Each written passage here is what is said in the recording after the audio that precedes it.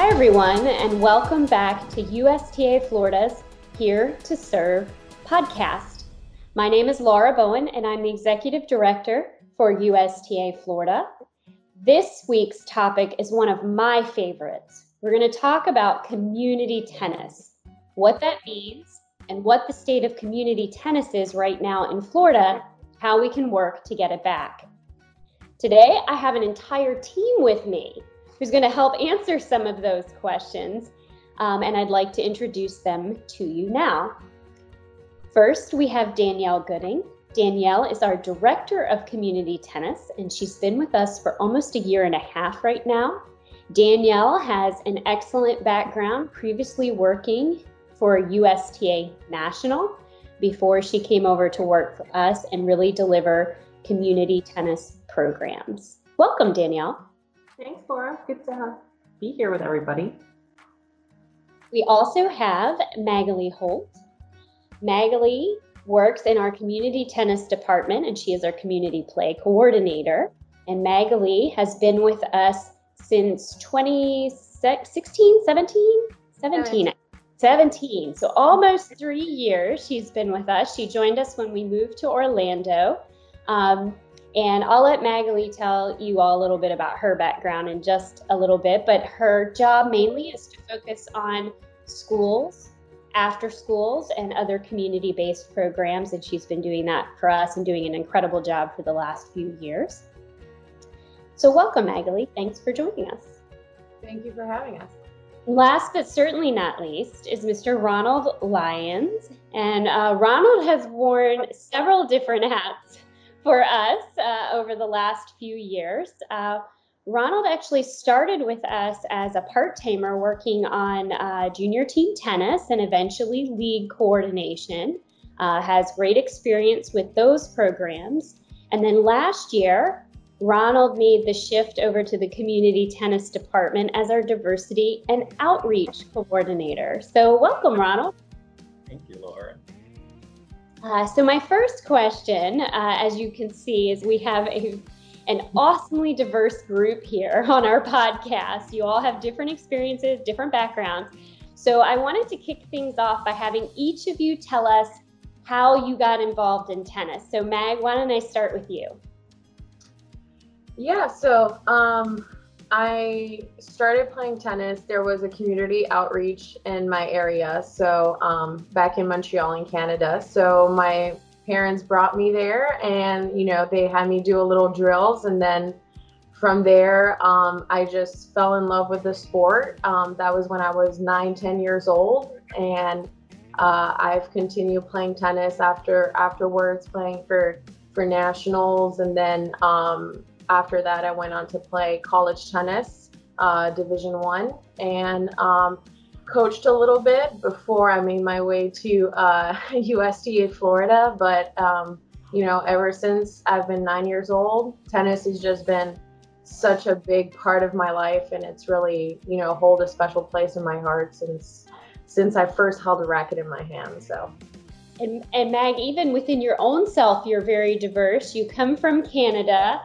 Then you went to school in Miami, which had to be very, very different. And then here you are in Orlando, and you also recently became a USPTA certified teaching professional. Is that correct? Yes. Yeah. You really have had a wide experience. And again, we benefit from that. So we're very grateful to have you. Ron, why don't you go next? How did you get involved in tennis? Okay, so for me, my tennis journey started in high school. I tried out for our no-cut high school tennis team, and I was so bad. I was so bad, and I had never been that bad at anything in my life. So I just started training a lot with a coach, and I fell in love with the sport of tennis. So after graduating high school, what I did was I was like, I really want to work in tennis one day. I love this sport so much. So what I'm going to do is get a sport management degree. So one day I'll work in tennis. And then after graduating college, what I did was I moved to Florida because I wanted to pursue a career in tennis. And I knew that Florida was one day going to be the tennis mecca with the national campus and everything going on. So I decided to do that. And then I started working at one of the local facilities in Orlando and learned so much from them, from on court, inside, everywhere. I gained so much knowledge from them. And then a few years later, just volunteering with USTA Florida, I started working for USTA Florida. And here I am today as Diversity and Outreach Coordinator. And that's actually kind of full circle in my mind for you, because I met you when we were doing the Tennis Para Todos Outreach Initiative, and you were charged of being the DJ at Lake Kane. And that was a hilarious experience. So that's how I got to know you, Ronald, initially before you even came to work for us. So you've really been involved in our diversity initiatives since, you first came to Florida. And it's nice that you maybe took a little bit of a detour and you came back to us, but I know it's something that you've always worked on. You've helped us with the Special Olympics and in the past, even in your previous role, and you've had a passion for that, and it's really nice to kind of see you now in this new role. Thanks, Laura. Yeah. So Danielle, how did you get in tennis? You've got a great story too, so I can't wait to hear. Yeah, I mean, I grew up in New York City, and there weren't that many opportunities to play tennis, obviously, but I was always part of my life, and then continued it as we moved into the suburbs in Westchester County. Did play college, but not at the same caliber as Miss Magali here, Division I. SUNY Oswego wasn't, the metropolis for tennis, but it just remained as part of my life, and then continued into the behind the scenes administrative part with the USTA.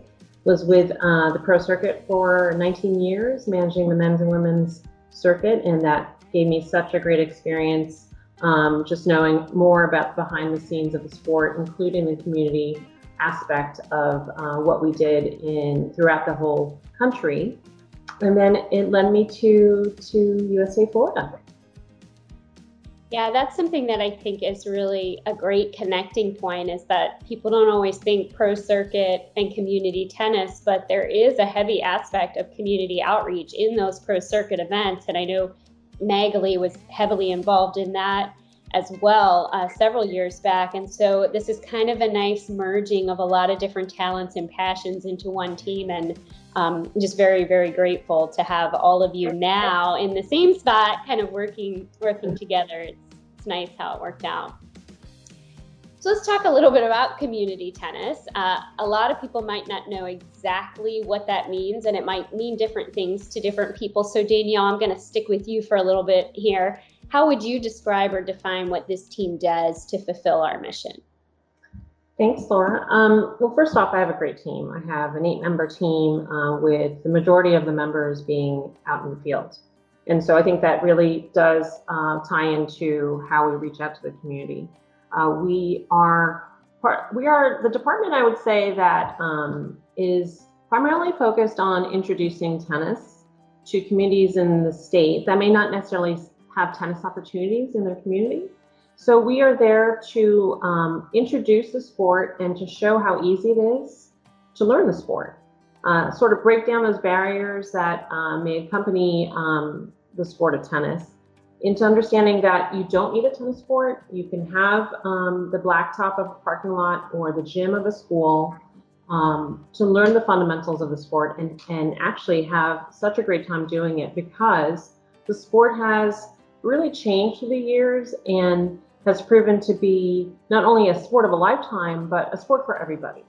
So we can have these activities with both kids and adults, and they see that they can learn the sport and then hopefully move on to either the youth or the adult world.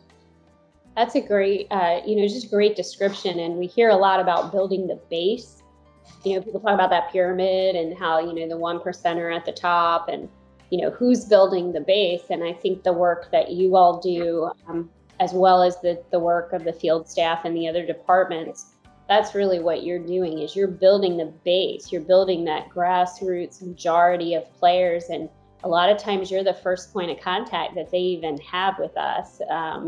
So I think this team in particular usually is the first step to fulfilling our mission. If we don't have a strong community team, the rest of what we do tends to not be as strong either. So let's talk about adaptive play. You guys know that this is one thing that I'm very, very passionate about, and we've made it a strategic priority for us over the last 2 years. We have 2 major partner organizations that work alongside of us to grow adaptive tennis. We decided to do that because we were not experts in that space, and they were. We're very fortunate to have them. So Ronald, I'm going to put you on the spot here, and can you talk a little bit about what the state of play is, what we're hearing from those organizations, and how those athletes in the adaptive space are engaging during this suspension of play period? Yeah, definitely. So we've been in constant communication with Love Serving Autism and Special Olympics Florida. Those organizations have decided to extend their suspension until the end of June. So this was a decision that was determined because so many of their individuals have pre-existing conditions. And what we want to do with USTA Florida, we want to make sure that we're abiding by those safety rules that they have. And they will not resume until their boards make that decision. Even though everything has been canceled with Love Serving Autism and Special Olympics Florida, they're very engaged virtually. So Love Serving Autism, they're doing many Zoom classes. Those Zoom classes, they make sure that the families are engaged, the participants are engaged, everyone is engaged. And Special Olympics Florida, what they're doing, they're taking more of a health approach. So they're focusing on challenges to make sure that those families are being fit at home. So even though everything is canceled right now, the organizations that we've partnered with, they have adapted so well to everything that's going on.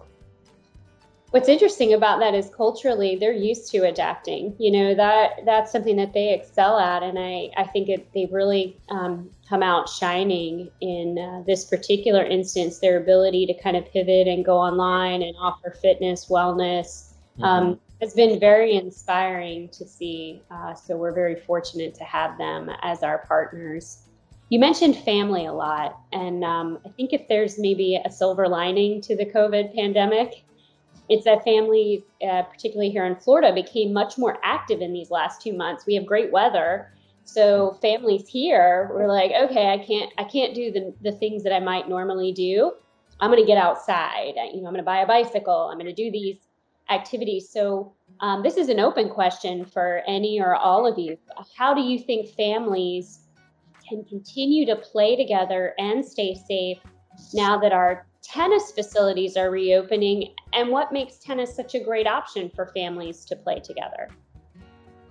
I'll take it first. Even before COVID-19 sort of shut everything down, we were really family events and learning together was one of our strategic priorities. So we were encouraging a lot of facilities throughout the whole state to hold family play events. We call them family play events. And what we do is we help that site run that event and support them in any way that they need to make that event super fun. So we would have maybe an hour or 2 of an activity-based session where we have music, we have snacks, we have different courts going on, and we have whatever you call a family unit. You know, you can have grandpa and granddaughter, or aunt and nephew, father and daughter, and they're learning the sport together.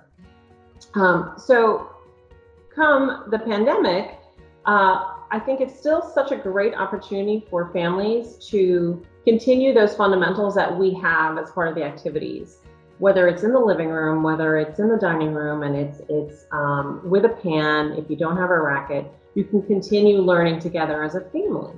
Now, here we are with the reopening of different facilities, and I still encourage this sport because it is luckily one of the sports that we can play safely. So it's one where you can be either singles playing, or as a family, you're just on your court. You don't really have to engage with anyone else around at the facility. If that is a major concern, you come in, you go straight to your court, you have your own balls, and then you leave. So it is still such a great sport. regardless of what's happening. But now, even more so with the concern of safety, I still feel as if this is a family event that you can do and with so much fun. And what people need to know is that Danielle's entire family plays tennis. Her kids play tennis, her husband plays tennis. So they have a very active tennis family there. So when she's speaking from experience there. Yeah, and you know, engaged. It's so true, Laura, because we come in with our own chairs. We have our own towels, we have our own balls. There really isn't a need to interact with anyone. So yes, it's a great sport with safety concerns and guidelines. Excellent. Well, thank you very much. I think that's something that I would love to see, particularly in the month of June as more of the public parks reopen, is the families that have been outside and active and doing things, get out and try tennis. It's a great way. And we have adaptive equipment, that you can get out with and everybody can play regardless of their skill level or age. So stay on the family side for a little bit. This one is a little bit humorous. I know many parents are probably very eager to know if schools are going to reopen in the fall. The homeschooling thing, I think, definitely took a toll on some of the parents. So Magali, you are the one that works mostly with the schools. What are you hearing from our schools partners about how they expect to operate in the fall? And do you think that we'll see fewer after-school programs given the COVID-19 environment? Yeah, so, with or without the pandemic, when you work with the schools, you have to be very, flexible as far as what it looks like in the different counties that we serve here in the state of Florida. So I think very similarly with the situation and what we're hearing from, the P administrators, which we have great relationships with here in Florida, as far as what they're expecting for the fall. Again, right now it's very hard for them to tell us anything. I feel like they probably don't even know themselves. So, and, we just expect for it to look very differently in, the different counties that we serve. So, right now from a USDA national perspective and a USDA Florida perspective, we're just already all really committed to, continuing to serve the PE teachers, the schools, and their students like we've been doing for many years with the school programs, and just have as many resources and tools as possible so that no matter what PE looks like in the fall, we have something that they can use if they want to bring tennis to their student, whether it's virtually or while doing, social distancing PE classes. So I know from, a national perspective, like I mentioned, and from a section perspective, all 17 sections are working really hard to sort of recreate a little bit, the curriculums that we already have in place for the PE teachers to utilize, just to make sure that we have something no matter what happens. And to go a little bit more into the after school, recently I was on a webinar for the National After School Organization, and I think they're going to go hand in hand. So if schools reopen, I think after school is going to be right there with them. And similarly, I think they're adjusting, their way of doing things. I know a lot of times after school programs are maybe still using, paper for signing and sign out. So I think just from on their side, they're, adjusting to the situation and making sure that they're going more virtual and online payments and those sorts of things. So I think, if we see the schools reopen in the fall, then after school is going to be right there with them. And, same thing as we're doing for the schools, we're getting ready to whatever after school looks like. We want to be there to help them if they want to bring tennis to, keep their kids active and, while they're there after school. So.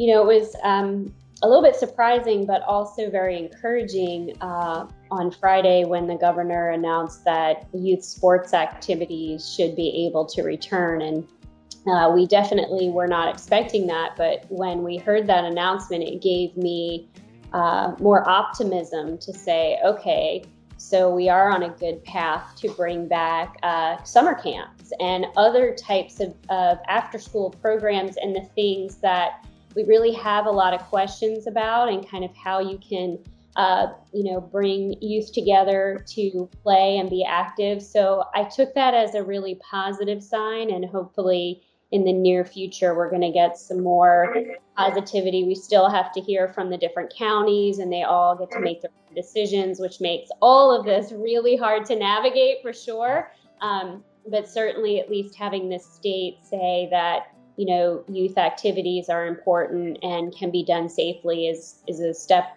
in the right direction. So fingers crossed we'll be able to do some great things this fall. You talked a lot about virtual. I know Ronald did too when he was talking about the adaptive space. So my question to all of you is, what opportunities do you see for USTA Florida to serve our providers and our communities virtually this year and maybe in the future? I'll start off. I think with our department, we have a very strong educational aspect to it. In what we do, even though we are event-based, we have a lot of volunteers that help us. And we want to make sure that everyone comes to whatever platform we have, whether it's a court, whether it's a school, whether it's a recreation center, ready and comfortable with what we want them to do in the activities. So using the virtual platforms, I think, has shown and proven to be so successful in this atmosphere that we live in today. And I see us creating those kind of training videos for our volunteers and have them watch them before they come to the events that we hold.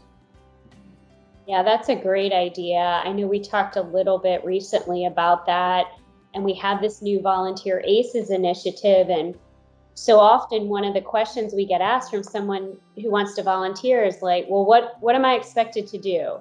Mm-hmm. And, we typically bring them in the hour before the event starts, and we give them kind of a crash course on here's what you can expect. Having the power of using virtual platforms and connections to be able to say, hey, here's a video that will show you what your experience might look like and things to consider, and what you might need to know might prompt them to ask some questions, but help them feel more prepared. So hearing you say that, Danielle, and just kind of hearing some of our partners say similar things, I'm very excited to see what we can come up with through that Volunteer ACEs program. And like you said, Magali, for the school teachers and others to say, how do we leverage this space so that people can take the training when it's convenient for them and easy for them? My last question for all of you is the question I kind of end all of the podcast on, which is I would like to hear from each of you. What would you like to hear from our communities about ways we can support them in this new normal? So Mag or Ron, do either one of you want to start? I'll go. So for me, I would say that I like to hear them say that they want more virtual training opportunities. I know, since I oversee the adaptive space, I know that we have a lot of trainings. And I just know that those people would want more training and just receiving more information for the future, and just having us take a deeper dive into the new safety guidelines that I know that are to come in the future. How about you, Mag? What would you like to hear from our communities about how we can support them? Well, I mean, for sure, for me, I would probably address, my question to the PE teachers, the schools, the after schools. I mean, they're going to be the experts really in what is going on when they do return back to their program with the kids there. So, I mean, what is it, that we're not currently doing that we could be doing to really just, make their job and make their life so much easier and keeping their kids active and engaged with the sport of tennis. I mean, that was our goal before, and it's still our goal now. So, just let us know, because, they're the experts. We don't claim to be. So, So Danielle, I'll give you kind of the last one. What do you think you would like to hear from communities about how we can support them in the new normal environment?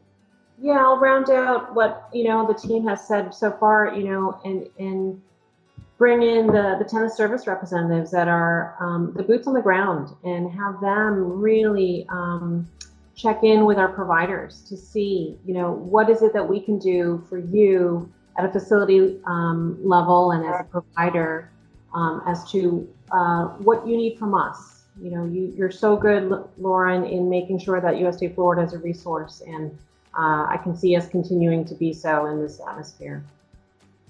That's my hope. That's why we're here. So hopefully, to all of you listening who serve the community, whether you're a provider at a club or a public park, whether you're a PE teacher, whether you're a volunteer, whatever role you have in the community, please, take some time to share your thoughts with us. We're very accessible. And this team, as Danielle said, is 9 people strong, and they're out in the community. So please, reach out to any of us at any time and let us know what we can do to help. So with that, I want to thank you all for taking the time today to share your perspectives with us. I really appreciate you being here and all that you do for us. So thank you. Thank you, Laura. Laura. For those of you listening to the podcast, just a reminder that the video will be posted on our Facebook page, and we invite you to share your ideas, thoughts, and comments with us in the thread underneath the Facebook post. And for a full schedule of our podcasts and the dates, including the topics, please visit USTAFlorida.com/here-to-serve. Thank you all for listening. Stay safe, and we'll see you on the courts soon.